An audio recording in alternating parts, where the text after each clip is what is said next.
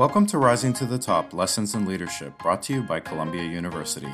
This is a podcast where we interview senior industry leaders who share the secrets of their success and reveal pivotal moments that impacted their career path. Come listen as they shed light on obstacles they overcame, as well as wins they achieved. My name is Paul Maniaci from the Career Design Lab, and I will be your host for today's discussion with Jennifer Riano Goez of Morgan Stanley. For me, in every situation, whether when I was in high school to today at Morgan Stanley, it has been going into any role with a desire to continue to learn more. Jennifer Riano Goez, EDD, is an executive director at Morgan Stanley, leading firm-wide diversity leadership programs in North America. Before joining Morgan Stanley, Jennifer was a senior director of faculty recruitment and communication strategy at Columbia University School of Professional Studies, overseeing full-time and part-time faculty recruitment, and was the founding co-chair of the Columbia SPS Diversity, Equity, Inclusion, and Accessibility Committee.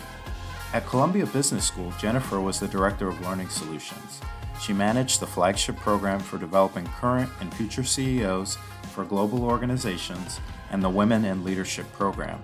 In this role, Jennifer led business development, marketing, communications, and curriculum development in collaboration with faculty and industry leaders.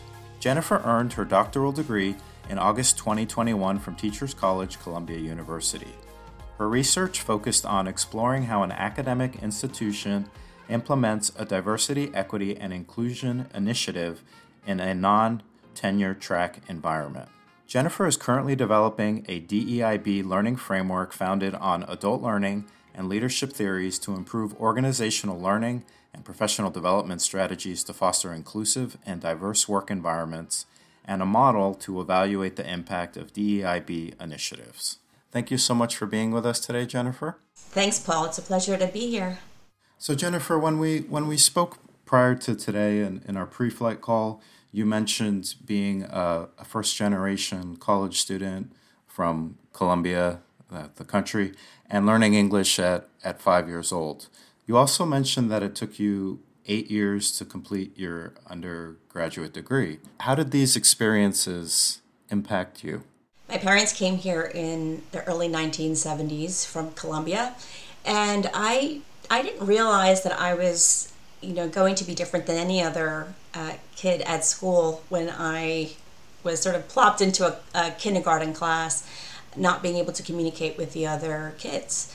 I lived in a bubble, Colombian, Latino community in a bubble, essentially, where I just didn't know any different. So that was great in many ways, too, because I was able to hold on and really get a sense of our culture and heritage in that way. Also, by being bilingual has helped me a great deal in my life. But yeah, at the time, being 4 or 5 years old in a classroom with other kids who spoke a language you didn't, it was certainly challenging. So I quickly had to adapt, assimilate, and find a way to hold my own in that space. So I think for a kid, that's it certainly helps to make you tougher, kind of facing that adversity early on. In terms of college, I had to work from a very early age to help my family out. I think simply because we were first generation, there was a lot of economic hardship. So I couldn't really do a lot of the activities after school that my other classmates were doing to prepare for college. In fact, I don't think that it was ever a discussion with my parents. They wanted me to succeed. They just didn't really have the information and the tools to help me to get there in a way that prevented a lot of undue hardship to get there. I just didn't know the ways or the things that I needed to do to prepare for college. So ultimately, I knew I had to go to college. I wanted to go to college, but I had to work my way through school. My parents were a support, but ultimately I had to figure it out on my own.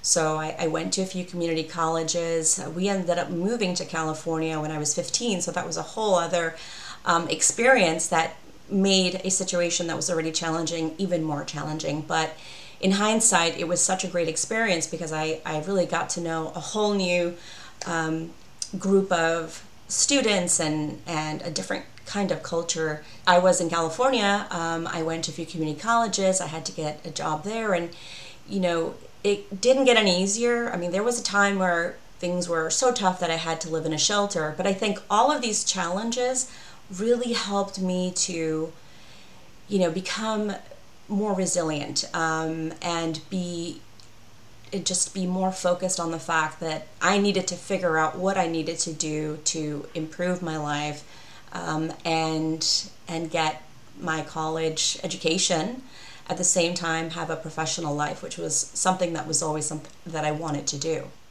You end up in higher education, and then you end up being an advocate for students that potentially could have been like you, right? Students of diverse communities or diverse populations. Yes, I mean, I did have a few career changes, and I think it was a question of, at the time when I was in California trying to figure out how to make my way, I ended up with a job as an assistant, a secretary really, to an attorney, a criminal attorney. And I don't remember how I found this job, but it was interesting. He had a case that was in the media, and I didn't know. Actually, 2020 had covered it. And he would run through his arguments for his court appearances with me. I would sit down and I would listen to his court arguments, and it was really fascinating. So I thought I wanted to become an attorney. He would take me to Superior Court in San Francisco and really was trying to mentor me to follow a law degree. So, I owe him a lot. He was a great mentor. But ultimately, it wasn't the path that I went down. I actually continued to work in the legal field when I moved back to New York, and it served me well as I was starting a family.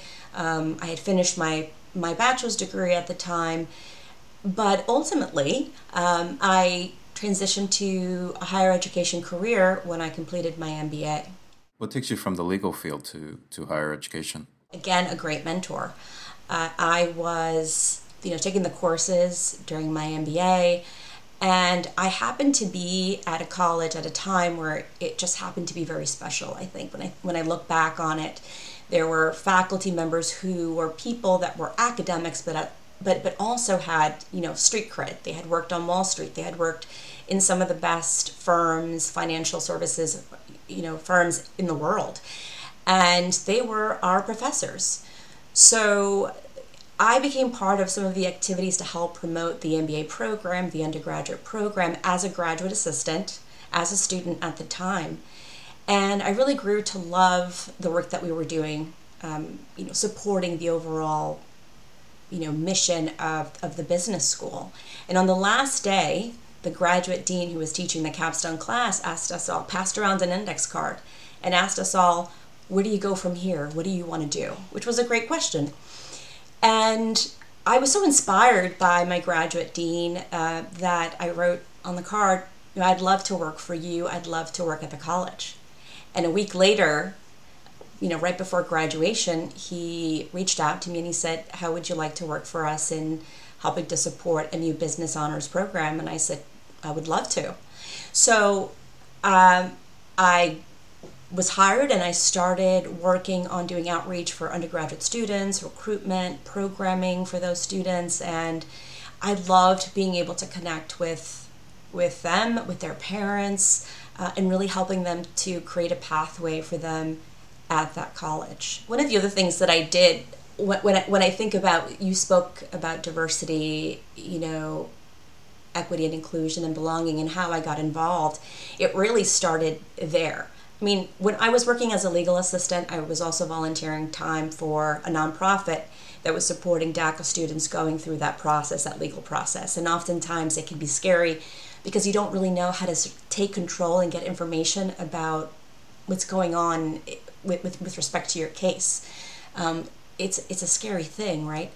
There's a lot of feeling powerless in those situations. So what I would do is I would go out and just show them how to get information, how to navigate court sites, and just stay updated on their cases. So I felt I was always leaning towards kind of going back into the communities of students or people who just didn't have access. And since I didn't have that access, I guess internally at that point I hadn't really thought about it to the extent that I said I'm doing this because it just felt like the right thing to do, and it was something that I wanted to do.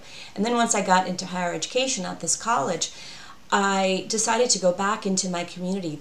There was this a place called the Hispanic Brotherhood, and I knew that that's where students would be dropped off by their parents if they couldn't afford after school care. I would go after work and speak to those students and say, I was once you, and I want to tell you these 4 things that you can do now that can help you avoid the mistakes that I made, or have information that I didn't have at the time. So I really wanted to help younger people avoid barriers or know how to navigate barriers and move forward. And at the same time, there was also the factor of the parents, right? I knew that my parents wanted me to succeed, but they were too busy working and they didn't have the information. So the other piece that I did while I was in higher ed is I went to my local community, to the superintendent of schools, and I said, I know that we're doing a lot to support younger students in getting to college and preparing for college, but part of the piece that you're not addressing is that the parents don't know exactly what that process looks like. So, we developed a curriculum for 8th graders to 12th grade that, provided a workshop for parents in the fall and the spring for each grade to say, your child is going to have to do this year. They're going to have to start thinking about standardized exams, that when they have to fill out FAFSAs, they will ask you for your income tax return. Don't be afraid. They will need it to complete, and they will need it to complete this form. And so just being able to provide them that information and tell them, your child might not be able to stay after school today, rather to go to work today after school because there is a meeting for SAT prep, So providing parents with that information was the missing link, I think, in ensuring that there was an easier pathway for first generation or underrepresented community students in our community to know what to do to get ready and prepare for college. And if you had to choose one pivotal moment, you think it traces back to when you were volunteering while you were still in the legal field? Like that's kind of where things began, and then your advocacy grew? I think it really began with the outreach to students and the outreach to parents. And I haven't been able to do that as much as I would like to now, but I think being able to connect with a student and just helping one student, and then they're able to share that out with their other friends. The higher ed piece was really the pivotal moment for me. When I joined Columbia Business School, that was a whole other level of, D&I work, different environment entirely. You mentioned that you've worked in the legal field, you've worked in higher ed, and now you're in the financial sector. Can you talk a little bit about having transferable skills and how you've been able to take your experience from one industry to the next? There may have been some challenges along the way, but obviously you've been able to find work in different industries. For me, in every situation, whether when I was in high school to today at Morgan Stanley, it has been going into any role with a desire to continue to learn more. First of all, doing my job to the best of my ability. Then being able to ask, or being interested enough to ask questions and see at a broader level what needs to be addressed in terms of gaps, in terms of ways that we can work better or address challenges better. And that takes listening, that takes communicating, asking questions, and that willingness to step up, even if you don't have all the information to help you do that job perfectly or address that issue, head on. Just asking the question, finding out the information, figuring out what resources you have to address those gaps, and then looking for a way to address them. If you don't have the resources, ask for them, ask for the support, because the outcome can certainly benefit the firm or the organization or your team. So I just wanted to kind of pivot for a moment. We're all living through this pandemic, and as if things weren't hard enough prior to the pandemic, as far as people being busy, there are these new challenges. So I was wondering if you could talk a little bit about how being a parent, being someone with a demanding job, how are you able to prioritize your self-care? There's no one thing, right? I think it's trying to find moments, whether it's on your commute, listening to a podcast, listening to music, doing something that can really give you that opportunity to connect with yourself, right? We're constantly being distracted. As you said, there's so much going on, social media, our phones, all of that. And you have to just find a moment to disconnect from all of it. So for me, it's music, it's reading, it's at times social media. I will watch funny reels that just, poke fun at our humanity, light moments, and also connecting with my daughters. You said, you mentioned being a parent, physical exercise. I ran marathons, I ran Boston. I was also a age group national triathlete. Those things really helped me to stay focused, whether it was, my education or my work or family. So physical exercise. So whatever it might be for you, whether it's running, painting, being able to, disconnect from the day-to-day and have some fun. Find some time to have some fun and some light conversation. Jennifer, I wanted to learn a bit more about your work at Morgan Stanley. And more broadly, if you could speak about the importance of having diversity embedded in an organization's culture and what it brings to a company. We talk a lot about DEIB, right? Diversity, equity, inclusion, and belonging now. And the business case for diversity and inclusion has been talked about for some time. Right? The fact that an organization appreciates the differences of others and recognizes it as a strength for its organization is unquestionable now. But if you just look at some of the, research, some of the case studies, in 1987, there were two gentlemen, Johnson and Packer, who wrote this paper. It was called Workforce 2000. So this was in 1987, and they were pointing out at the time how critical diversity and women and, underrepresented groups would be to the workforce in the future. So, we're talking 1987, right before, people were talking about DEIA, DEIB as much as we are now. And then you think about other important research pieces. Credit Suisse had also a study where they looked at over 2,300 companies. And I think this was in 2014, where they looked at the fact that organizations that had more diverse boards were more successful at every level. Whether you looked from net equity to debt ratios, whether you looked at whether or not they were successful across a number of different measures, they were. And then there's Professor Kathy Phillips from Columbia Business School. She also wrote a paper in 2015 that spoke to why diversity makes us smarter, and it was published in Scientific American. Then you have BCG and you have McKinsey. There's all manner of research out there that points to the fact that organizations are better when they have diversity, equity, and inclusion and belonging as part of their organizations, right? Part of their core values and purpose. And that is true for Morgan Stanley. What I would say that is so important is that, I keep reading articles that speak to the fact that, diversity, equity, inclusion initiatives don't work, right? Training doesn't work. And I find that to be really challenging. First and foremost, because you're right, forcing training down somebody's, trying to force it into their brain doesn't really work. It has to be part of the ethos of the culture of the organization. It has to be something that is embedded in every area of the organization.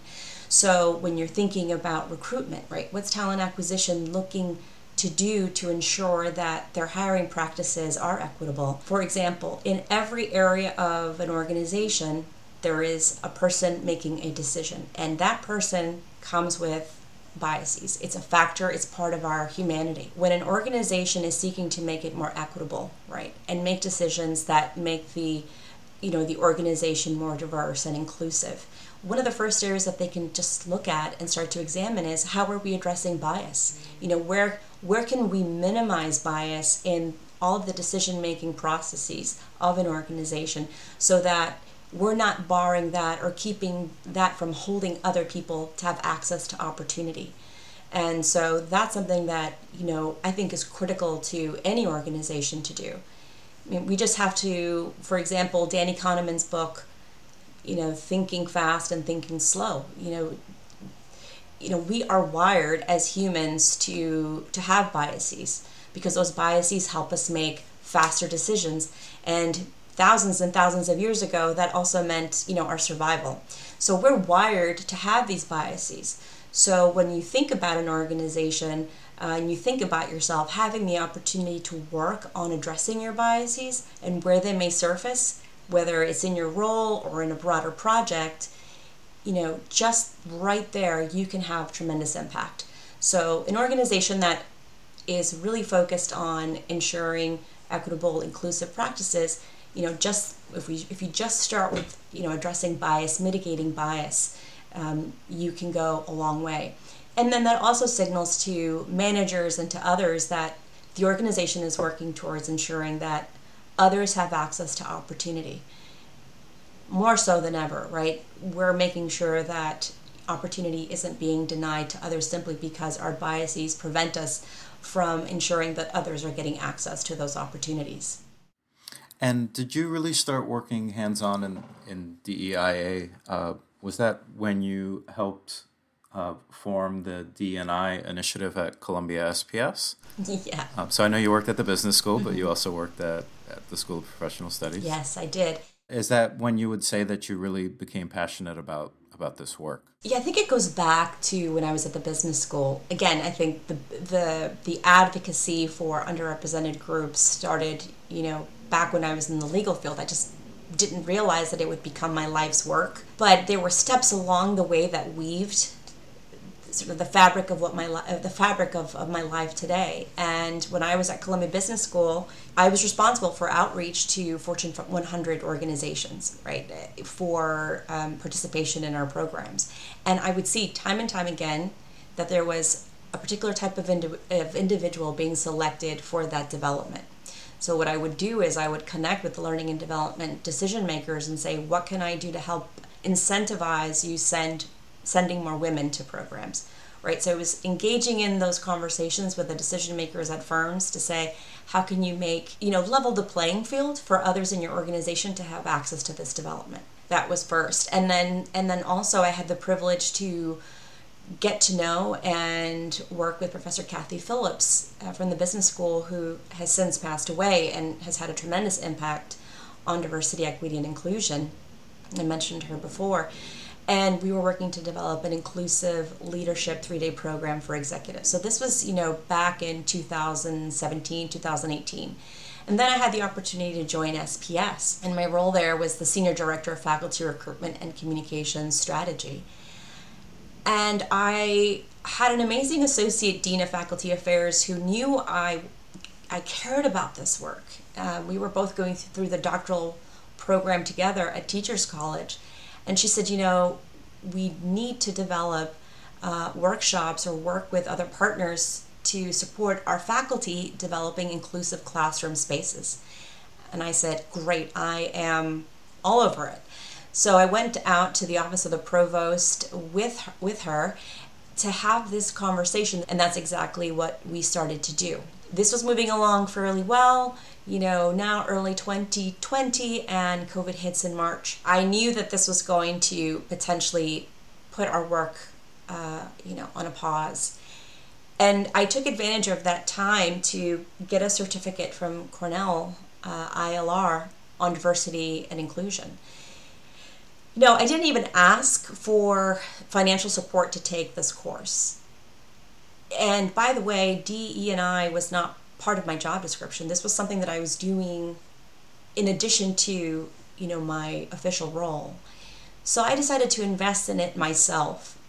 And again, kind of going back to when you were asking me, what would I recommend as far as transferable skills? Sometimes it's, taking that chance to seek further development. And even if you're not getting the financial support from your business or, from whomever it is that you would ultimately benefit from you gaining this knowledge, is can you take this with you? And do you feel a personal responsibility, personal and professional responsibility to your, you know, your colleagues, you know, your workplace partners, to do an excellent job? And that's exactly what I decided. I decided that I didn't want to do anything that would derail this initiative, and so I got the certificate. And when I concluded the certificate in June, then everything changed, right? Now DE&I was a priority, and we needed to do something right away to support our entire community at SPS.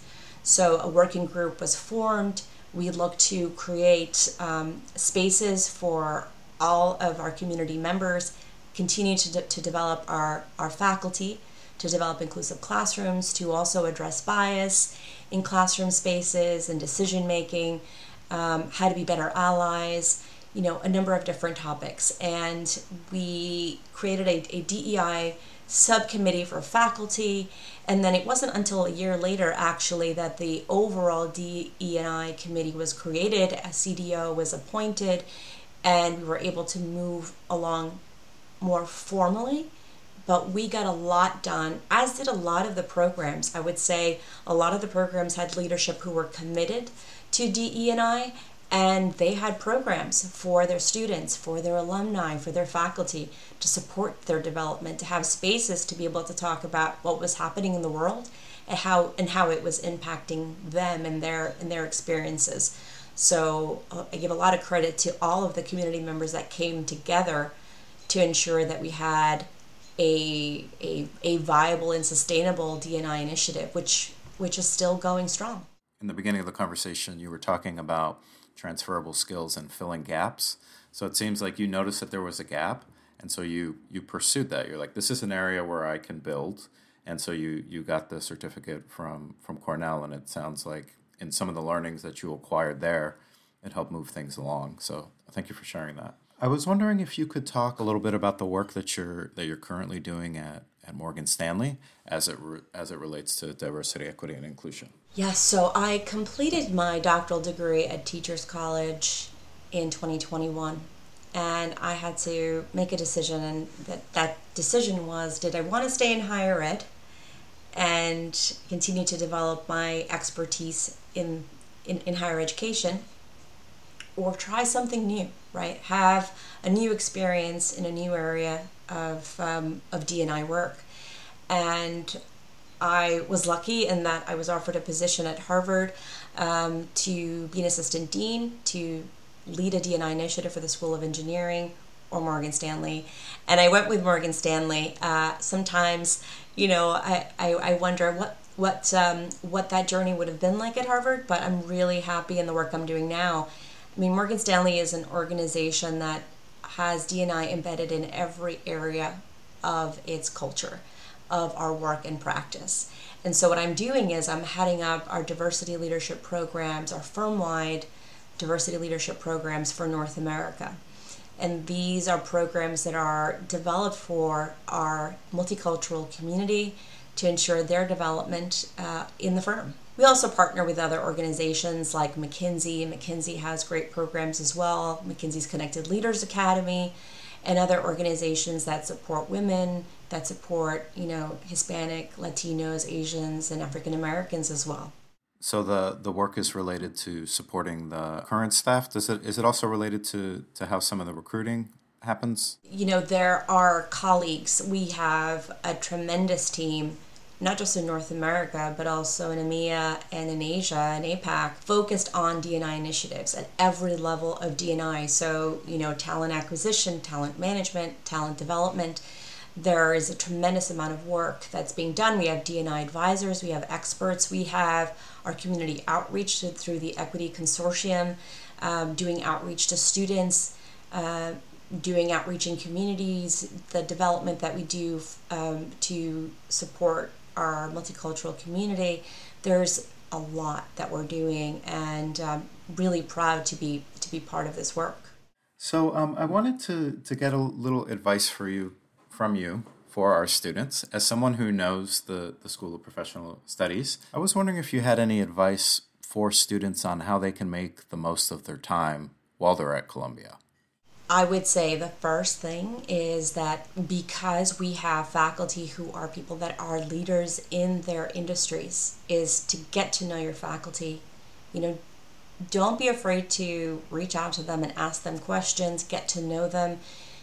I wholeheartedly believe that a person becomes a faculty member, especially when they're doing another full-time job at a top organization, is that they are truly committed to being an educator and giving back. So they want to be able to connect with you. So I would say connect with every single faculty member that you can. Ask them for advice, ask them questions, because they want to be of service to you.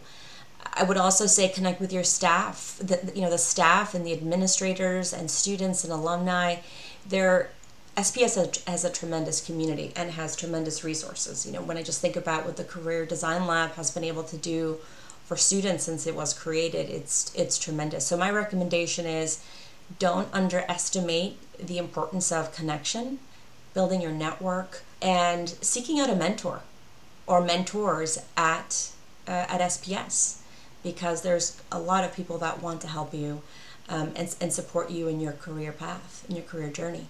When we talked previously, you had talked about the importance of confidence and our students having confidence, and how they shouldn't be afraid to have faith in themselves and listen to their gut. Can you talk a little bit more about where that comes from, and is that something that you do? Yes, I would say that's certainly something that I do. When I think about some of these jobs that I had early on, and the economic and sort of familial challenges that I had in my life, some of it was the need to survive and to get by. So that in and of itself gave me that confidence and that fire to continue to seek out opportunities and to just believe that there was going to be something better down the road for me. But it was having a belief that I had the capacity to do more. And I think this goes back to the transferable skills. When you go to apply for a position, right? Your job is not just going to be what that job description has. You have to start that job, and on day one, it's a research process. It's really getting to know what that firm is doing. How can you help collaborate with other people, and you can start to build your confidence in that space by getting to know folks, getting to know processes. How can you help improve them? What can you help and contribute to give back? And so I think my confidence came from knowing that I could help develop solutions, or I could help be part of a solution, and that really buoyed me, I would say. Thank you for listening to Rising to the Top Lessons in Leadership. I'm Paul Maniaci from the Career Design Lab, and our editor is Peter Shea. For more episodes, subscribe on Spotify, SoundCloud, or Apple Podcasts. To get more information and tips on how you can advance your career, visit Columbia University's Career Design Lab at careerdesignlab.sps.columbia.edu.